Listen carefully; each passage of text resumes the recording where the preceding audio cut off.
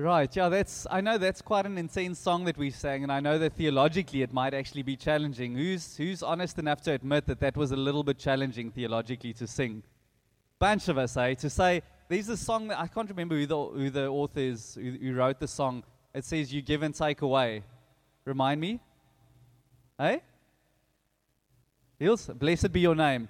So there's that song that has a similar theme that says, God, you give and you take away. And it's easy for us to sing, God, you give us all of these good things. But what about singing, God, but you always also take away? There are difficult aspects in my life. And so I'm going to jump into tonight's message. It might be a little bit of a different message, but I don't think it should be a somber message if we catch the heart. And I'll explain it. We're busy in a series called Acts 29.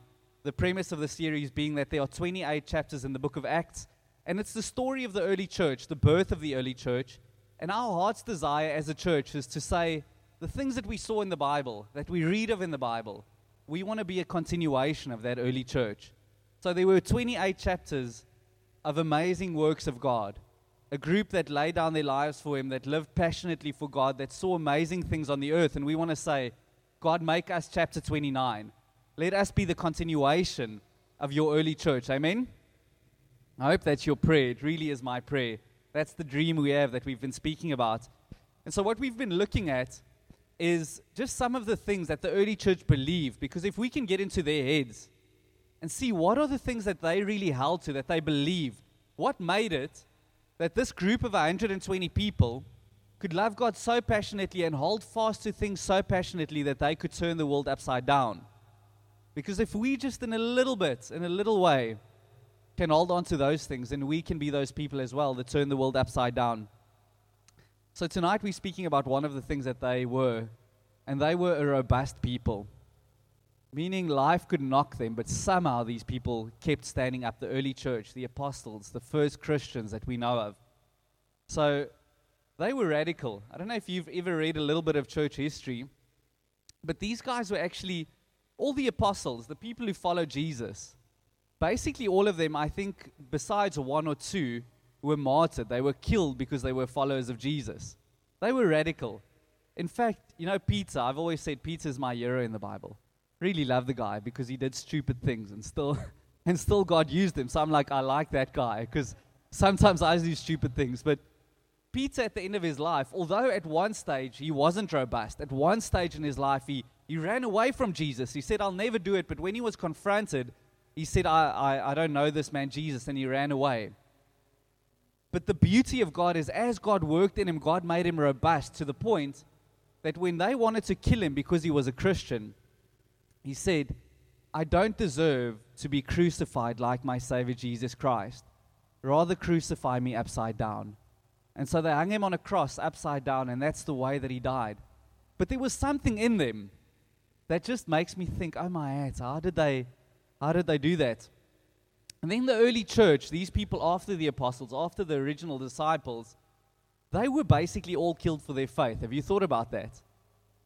We are so lucky, people. We get to sit in a church and we can worship and there's no persecution. You're not going to walk out here and be killed for your faith. But that was the reality of being in the early church, the reality of being a Christian then. You were killed for your faith if you passionately lived for God. And I never understood it, but the big reason was that the Jews believed that they were blasphemers. So they were saying, like, these new Christians, they say that Jesus is God, but only the Father can be God, only Yahweh can be God, and so they blaspheme against God. So the Jews wanted to kill them, so they had to run away from the Jews. The Gentiles, they were confused about these people because they took the Lord's Supper, and many of them, this is strange, actually thought that the early Christians were cannibals, meaning they eat other people. Because they thought these people say they take the blood of Jesus and the body of Jesus as they take communion. And they had this misperception, and they thought that we're going to kill these people because they're weird. So we just don't like them, we're going to kill them. And then there was also onslaught because Nero, the Caesar of the time, the original Caesars, the rulers, in order for them to be powerful, they felt like they had to be like gods. And so they would erect these statues in the cities, especially in Rome and in Jerusalem where these people were, the original Christians. And they said, you have to bow before Caesar, worship him as a god. And these Christians were so robust and so passionate about God that they said, we will not do it, we will rather die than do it. And so many of them, the vast majority, if they said they were going to follow Jesus, they died for their faith because of standing for those things. I want to read you Paul's account of the suffering that he went through in his life in 2 Corinthians 11. Now listen to this. This is hectic. If you think you've gone through a tough time because you failed a test, this is a little bit different. Or you went away camping and you didn't have cell phone reception. If you think that was bad, listen to what Paul says. I'm going to start a little bit late. And he says, I have been imprisoned more frequently. I've been flogged more severely and been exposed to death again and again. 5 times I received from the Jews the 40 lashes minus 1. 40 lashes was the death penalty, so it was just under the death penalty. 3 times I was beaten with rods. Once I was pelted with stones. Sounds great to be a Christian, eh? It's like this is the prosperity gospel right there. Name it, claim it, it's yours. Prosperity and wealth in Jesus' name. Paul would be like, I don't know about that. He says 3 times I was shipwrecked. I spent a night and a day in the open sea. I've been constantly on the move. I've been in danger from rivers, in danger from bandits, in danger from my fellow Jews, in danger from Gentiles, in danger in the city, then I ran to the country and I'm in danger in the country, in danger at sea, and in danger from false believers. Don't you think we would call this guy like there's something wrong in your faith, dude? You cursed, you better repent, God is punishing you. It almost sounds like that. But it wasn't that. It says, I've labored and toiled, and have often gone without sleep. I've known hunger and thirst, and have often gone without food. I've been cold and naked. Is that hectic? That's like quite bad. This is one of the Christians that we look up to the most. He's the guy who wrote 2/3 of the New Testament. These things were not there because he was a bad Christian. They were there because he was a good Christian. And because he was a good Christian, suffering and difficult times followed him. You know, in these times, we've got such a misperception of Christianity. If I follow Jesus, everything's going to be okay. Remember when I got saved, people told me, listen, you'll see, tomorrow when you wake up, the birds are going to chirp louder, the trees are going to be greener, everything's going to be better. And I'm like, I don't know if that's really in the Bible. I don't know if that's really in the Bible. Where I look at Paul's life here, I'm like, he was a passionate follower of God and still difficulty followed him. And then when I look at my life and I look at our lives, I think, oh man, when difficulty comes for us, aren't we so quick to run away from the Lord? To start doubting Him, to start thinking there's something wrong with our faith. We are not a robust people. But these people were robust, and we need to think, how is that possible? And the problem is, if you are a Christian, here's a promise for you right from the mouth of Jesus. Suffering will follow you. Difficult times will follow you. They will. That's not a message that I preach in churches many times. But let me read you a scripture. John 16, verse 33. It's a prophecy from Jesus just for you. Go like this and say, I take it for myself. Just do it. Say, I take the promises of Jesus for myself. I take it. Those of you who want a tattoo, this is the tattoo you can get. Don't get Jeremiah 29, verse 11. Don't get that tattoo. Get this tattoo, John 16, verse 33. Or if you want to put a fridge magnet up on your fridge, this is the one. Jesus said, I have told you these things so that in me you may have peace. Here's the thing. In this world, you will have trouble. Name it and claim it. Take it for yourself. Jesus has promised you, because He's such a good God. He's promised you. He said, put that tattoo on you. Remember this. In this world, you will have trouble. But the big question is, what do we do with the trouble? What do we do with the difficulties? And I'm telling you, if we don't have a robust theology of suffering, then when suffering comes, we are going to struggle so much with our relationship with God. We're going to start doubting. We're going to fall away from Him. And I feel like in church, we don't preach this enough. We don't emphasize it enough. And people come with the misperception, and when difficulty hits, we cannot be like the early disciples. We struggle too much. So I know I mentioned you get something like first world problems. It's when the cell phone reception don't work, or your WhatsApp deletes itself and things like that. Like, that's some suffering that we can go through, but there's actual real suffering that we are going to go through in this life. And as I'm sitting here, I know this might be a little bit more of a serious message, but I've spoken to many of you. I've had conversations with you, and I know there's some of you who haven't even opened up your lives, but there's real difficult things that all of us go through in this life. I know there's people sitting here who have been raped. There's people sitting here that have been molested, people that I've spoken to. Some of you are going to go through sickness, severe sickness in your life. Some of you might die early from cancer. We don't pretend to understand all of these things, but those are the difficulties that await us in this life. Some of you are going to lose a job unfairly. It's not going to be your fault. You're going to lose a job unfairly. A lot of us, probably all of us, are going to lose loved ones in our lives. People that we feel that's unfair, they love God. How could this happen? But still we lose those loved ones. Some of us are going to be discriminated against unfairly. We're going to face persecution. Maybe for being a Christian, it's not going to go well for you for standing up for your faith. We'll be unfairly treated. A lot of us suffer and face depression in this life, and we think, how is this possible, God? Why am I struggling with depression? I didn't do anything to cause this. Why? Anxiety. I put my hand up. After the babies especially, I started really struggling with anxiety. I love what Andrea said. We don't have to put a mask up in church. We can be real about these things. I really started suffering from anxiety, like really, that my breathing struggled, that I struggled to breathe, and I almost started hyperventilating at some point. Lack of sleep, just pressure from what you're going through. We're going to go through difficult things in this life, and I'm not even mentioning all of those things. Some of us have gone through it.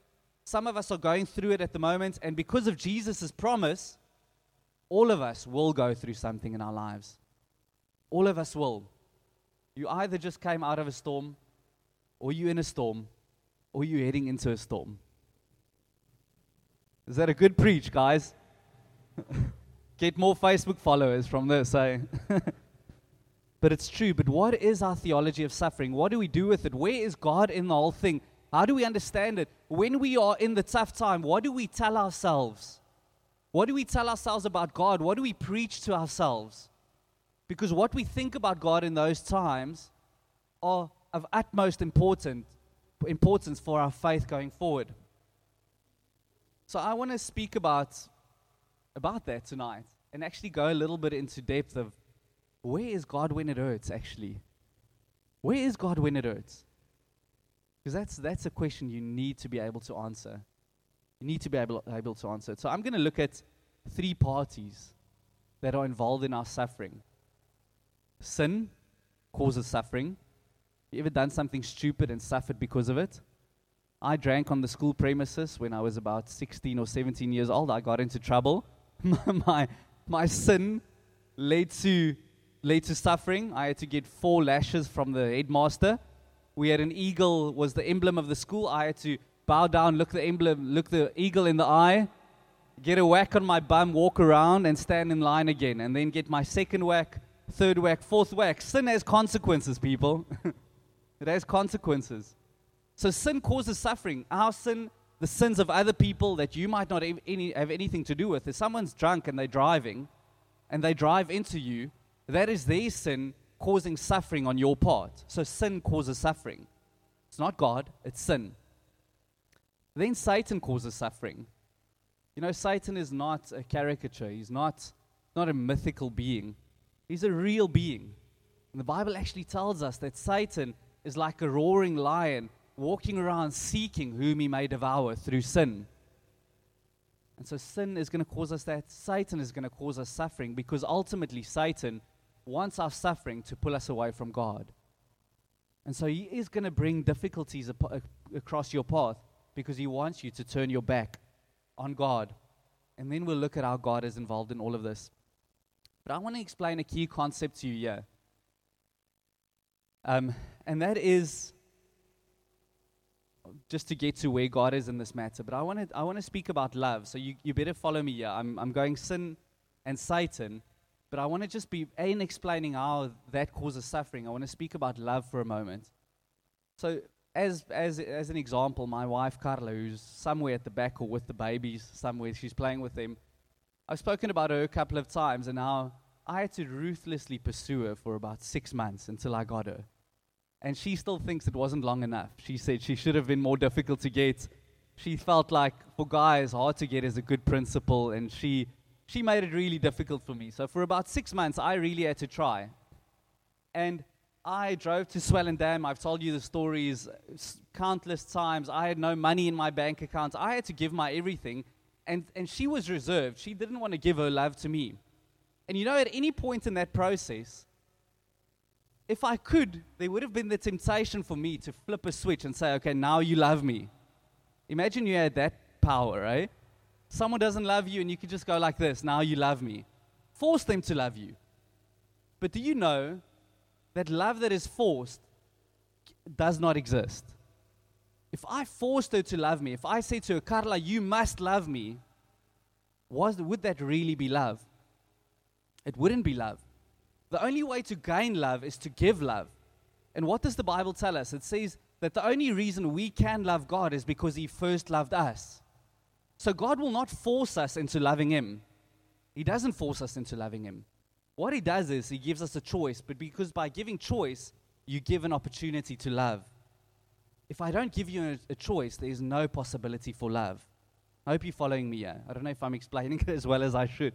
Trying my best here. But the two, forcefulness and love, do not walk hand in hand. You cannot force someone to love you. It's impossible. Love needs to be a choice. And so what God did in the Garden of Eden is He said, I want people who will love me. That's the heart of God. That's His desire for us. He wants people that really love Him. And in order for Him to have people that love Him, He cannot force us. He can't make us and say, you will love me, because love does not exist in it being forced. So what God did in the Garden of Eden is He made Adam and Eve. He made Adam and Eve. Not even. Also not Stephen, right? Not Adam and Steve, it's Adam and Eve. He made Adam and Eve. And in the garden, it's not like He gave them 50-50 choice. Actually, He made it quite easy for them. He said there are all these trees that you can eat of. Pick of any of the fruit of any of these trees. Enjoy it. God gave them a luscious garden to live in. Must have been amazing. But in order for them to really love Him, He needed to give choice. God gave choice. He said, I give you all of this. I'm giving you like thousands of beautiful things, but I'm putting one thing there in the garden, the tree of the knowledge of good and evil. And if you eat of that, you will die spiritually. In the end, we know. So God gives them a choice. And in the choice, it is love that can exist. If He didn't give them that choice, love could not have existed. And so what we see Adam and Eve doing in the garden is they ultimately, through the deception of Satan, so you see how sin and Satan works together, through the deception of Satan, they pick the fruit that they're not allowed to pick. Always the woman. That's a joke. It's probably a bad joke. But Eve picks it first and Adam picks it second, and he goes for it. And Adam didn't lead her in that place, as he should have led her. So Adam's also the naughty one here. Both of them were the naughty ones. But they fall into sin, and out of that place, God says, now you will die spiritually, and sin enters the world. And from that time on, we've always been at the same place where we have a choice whether to love God or not. God dies on the cross for us. Jesus dies on the cross for us. If you're sitting here, then you have the opportunity to say, God, I love you. Thank you for loving me. I want to love you in response. It's not you earning your salvation. It's not you doing anything for it. It's just responding to the love of God that was given to you. But God gives you a choice. If He didn't give you a choice, it would not be true love. And so, because of the choice, sin exists. Because of the choice. Because we get to choose, and our natural propensity in our heart is always to choose sin, then we end up going towards sin. That's where we naturally start going. And so, sin is something that causes us suffering, as I said. And Satan then comes in and he perverts our minds and he gets us to a place where we want to pick sin. He gets us to want the things that God does not want for us. And if he gets us to pick that, as I said, it pulls us away from God. But the beautiful thing about Satan, if there's something that can be said that's beautiful about him, is the reformers said that Satan is on a leash. He's like a dog on a leash. It's a very long leash, but he's a dog on a leash, meaning he can try and pervert us and he can try and pull us away from God to an extent, but God is still ultimately in control. God can say, to here and no further. Remember what he did with Job. Yes, you can do these things. I permit these things, but you may not kill him. I've got you on a leash. Satan cannot just do what he wants. God is still in control. The great reformer Martin Luther said that Satan is God's Satan. Instead, he still belongs to God. He's not his own entity. He's not equal to God. And so he can try and pull us towards sin. He can bring temptation across our path, but only to the point that God allows it. And so this means that sin and Satan will try and bring suffering across our path. And God, here's the knocker, which I'm going to explain. God allows that suffering through sin and through Satan. Very rarely is God the one to cause suffering. Do I believe he can? Yes, obviously he's God. He can cause suffering if he wants. But God uses as a tool sin and Satan to bring suffering about in our lives. He allows it. I really hope you're following me. This is feels like it's hitting a bit harder than I thought initially. But he uses those things in our lives to bring about change and glory in us. That's why he actually does it. So let's look at a scripture quickly to explain this. Luke 22, verse 31 to 33. This is Simon is Peter. Okay, it's the same guy. It's just Simon Peter is his full name. And so Satan comes to God, again, exactly like the book of Job. You remember Satan would come to God and say, I want to go test, and I want to bring suffering across Job's path. The same thing happens here. And we read here that Satan says to Jesus that I want to go and sift Peter, and then God allows it. Look at this. Jesus speaks to Peter, and he says, Simon, Simon, or Peter, Peter, Satan is asked to sift all of you as wheat. But I've prayed for you, Simon, that your faith may not fail. And when you have turned back, strengthen your brothers. So what's happening here? Satan comes into the picture. He asks God because he's a dog on a leash. He can't do anything. He can't bring suffering about that God does not permit. He says, may I bring suffering about in Peter's life? Listen, I'm telling you now, Satan is probably in heaven right now saying, Stellies PM, the people there, God, can I bring suffering across their path? May I do it? May I sift them like wheat? And God is the one that says, yes, I will allow it to an extent. Now, why does God do that? Why would God do that? Why would God allow it? Because God isn't the one that made Peter suffer, but God allowed it. Why would God do that? We see a little hint here.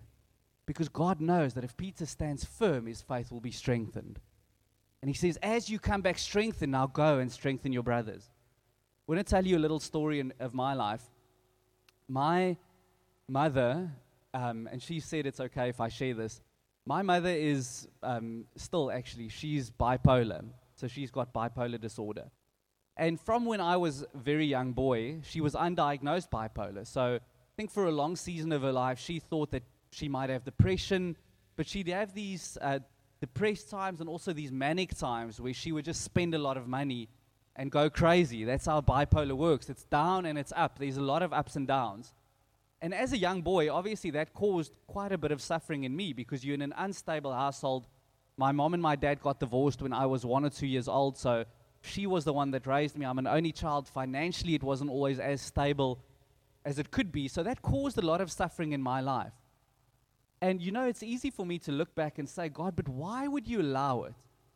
Because if my theology says that God is omniscient and He's omnipotent, meaning He controls everything, He's everywhere, I need to say that God was somewhere in this picture. Now, God, I don't think God made my mom bipolar. Amen? I don't think He did, but I think He allowed it. Somehow, and I have to ask why. Why would that happen? Because there was massive effects on my life. I won't tell you some of the stories, but at times it was really difficult growing up. And then when I was 17 years old, my mom and I got into a big fight one morning. We just fought all the time. We hardly spoke because when we spoke, we fought. I was never at home. I tried to be with my friends. It was the wrong friends, got into the wrong crowd, doing the wrong things because I rebelled, because I just didn't have a house that I wanted to be in and not a healthy relationship with either of my parents. And so one morning we had a massive fight. We were getting into the car and it was about something stupid. The boot didn't want to open for some reason. Maybe even God in that, I'm not sure. The boot didn't want to open. And so my mom and I start fighting, and then she gets into the car and I hear her picking up the phone and she speaks to my aunt. And she says to my aunt, I can't do this anymore. I think I want to commit suicide.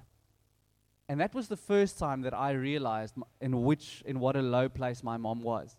As a 17-year-old boy, I started crying, and I got into the car, and I said to my mom, I'm not getting out of this car because I know what you want to do, so I don't want to get out of the car. I'm too scared. Eventually, my mom persuaded me. She said, no, it's okay, you can get out of the car, I'll be fine. She drove off, and I walked to school. I didn't catch a lift with her that day. I was supposed to walk to school. And my family called, and they said, listen, we heard what happened with your mom, and we don't think you should go to school today. We're going to come and pick you up. And I think for the first time, they realized what a big problem this was. And they said my mom had said this many times before. It was only the first time that I'd heard it. And so my family came and they said, listen, we need to do a bit of an intervention here. So what we're going to do is you are going to move out of your school, 17-year-old boy. You've been in the same high school. It was the second term, going into the second term. We're pulling you out of school that week, and we're putting you in a new school. Now, that's hectic. It's like, that's not great. So they take me out of the school. I go live with my uncle and my aunt just to give my mom some time to get back on her feet and to get on medication and so on. And as I get to this new school, there's a camp that a church in the area is doing, and my uncle and aunt sort of visit that church now and then. They're not really part, but they sort of go. And so they say, do you want to go on this camp? And I'm like, yeah, I don't know anyone. I'll go on this camp. It was a catechism camp for grade 10s and 11s. And I go on this camp as a grade 11 boy, and as I go into worship, it's a worship time. I was never really part of a church before that. As I'm standing in worship, I experience the presence of God like I've never experienced it in my life. I experienced God's love for me like I've never experienced it in my life. It wasn't an intellectual conversion for me. It was a conversion of the heart. I felt the love of the Father that came close to me in a moment. And I just knew that everything that I'd been living for was not worth it because I tasted of Jesus. And laying down the things that were so important for me was actually so easy. I laid down my music. I laid down my interests. I laid down my old friends. I just laid down so many things because I've tasted of something that's so much better. And from there, for the next couple of months, I remember when I saw my mom, it was still a bit tense. But as God started working in me, I was able to forgive my mom, to love her, to start praying for her, to want her in a better place with God because she used to serve God when she was younger. And so when 6 months later, she moved to the town that I was living in with my uncle and aunt, and we moved back into our house together at the end of that year, God had done a work in me for the past 6 months. I'd hardly seen her. But I started reaching out to my mom, and I started saying to her, can we do Bible study together? Can we pray together? And in that place, something started igniting in my mom's heart again. And over the years, as we've spoken, as we've walked together, my mom is in a much better place spiritually than she ever was. So here's the thing, that's a practical real-life example. Suffering, which does not make sense in the moment, when you zoom out, if we hold close to God, God takes suffering and He produces glory in us. He takes something that the devil does, that sin does. My mom's bipolar was not God's doing. I know why the bipolar is there. She was really abused when she was a young girl, and she never got over that. That was not God doing that. It was not God. It was someone else's sin that came into my mom's life, brought distortion, brought pain. Somehow God allowed it in that moment, and it does not make sense to me. But in God's wisdom, He knew what would come about. He takes a bad thing, the sin of people, through the choice that He gave. He takes the perversion of Satan, and He uses those things to bring about glory. He brought my salvation through my mom's suffering. And then through my salvation, He brought revival again into my mom's life. How clever is God? How wise is God? How all-knowing is God? I would not do it that way. but God does it that way. John Piper has this thing that he says, if you weave a tapestry, a beautiful tapestry like one of those carpets, then there are darker parts to the tapestry and there are lighter parts to the tapestry. And it's easy in our lives to think this is a good time, it's like a light part, and then we don't understand the dark part. Why am I going through the suffering? Why am I going through the difficulty? But he says only God, only the weaver of that tapestry has the ability to stand back and look at the full picture and knows what he is producing. And that's the same thing with us. When we are caught in the dark moments of life, we so easily get stuck there and we don't understand what God is doing. God is the master weaver. He knows what he's allowing. He knows why he's allowing it. And he knows that he is creating a beautiful picture in and through our lives, although it might not make sense to us. I'm going to read you a last scripture that's quite long. I just want to stop one or two times, and we're basically going to end with this. It's Hebrews 12 from verse 5 to 13. Because the question is, as God allows these things, what is he doing? And the biblical word for it is he's actually disciplining us. He's discipline not as a punishment, discipline as I am forming you. I am making you into something better. So from verse 5, it says, and have you completely forgotten this word of encouragement that addresses you as a father addresses his son? It says, my son, do not make light of the Lord's discipline, and do not lose heart when he rebukes you, because the Lord disciplines the one he loves, and he chastens everyone whom he accepts as a son. If you go through a difficult time and you are a Christian, the reason God is allowing it is because he loves you. How strange does that sound?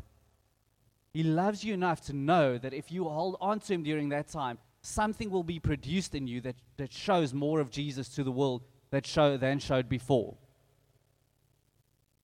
This is quite a personal story, and it's fine. My brother-in-law is sitting here as well, but I went through church discipline a couple of years ago, and many of you were here to witness it. I went through a discipline case, and as I went through the discipline, it was quite difficult for me, as you can imagine. Like, I had to stand up in front of all of you and repent, confess my sin to you, and it was probably the most difficult thing that I've ever gone through in my life. But you know what? We so quickly forget about the person who was standing next to me, to whom it was also very difficult, and that's my wife. It was also probably the most difficult time of her life. She had to go through that discipline with me, although she did nothing wrong. She had to stand up with me. She had to go through everything with me. And my wife's always grown up in a very safe household.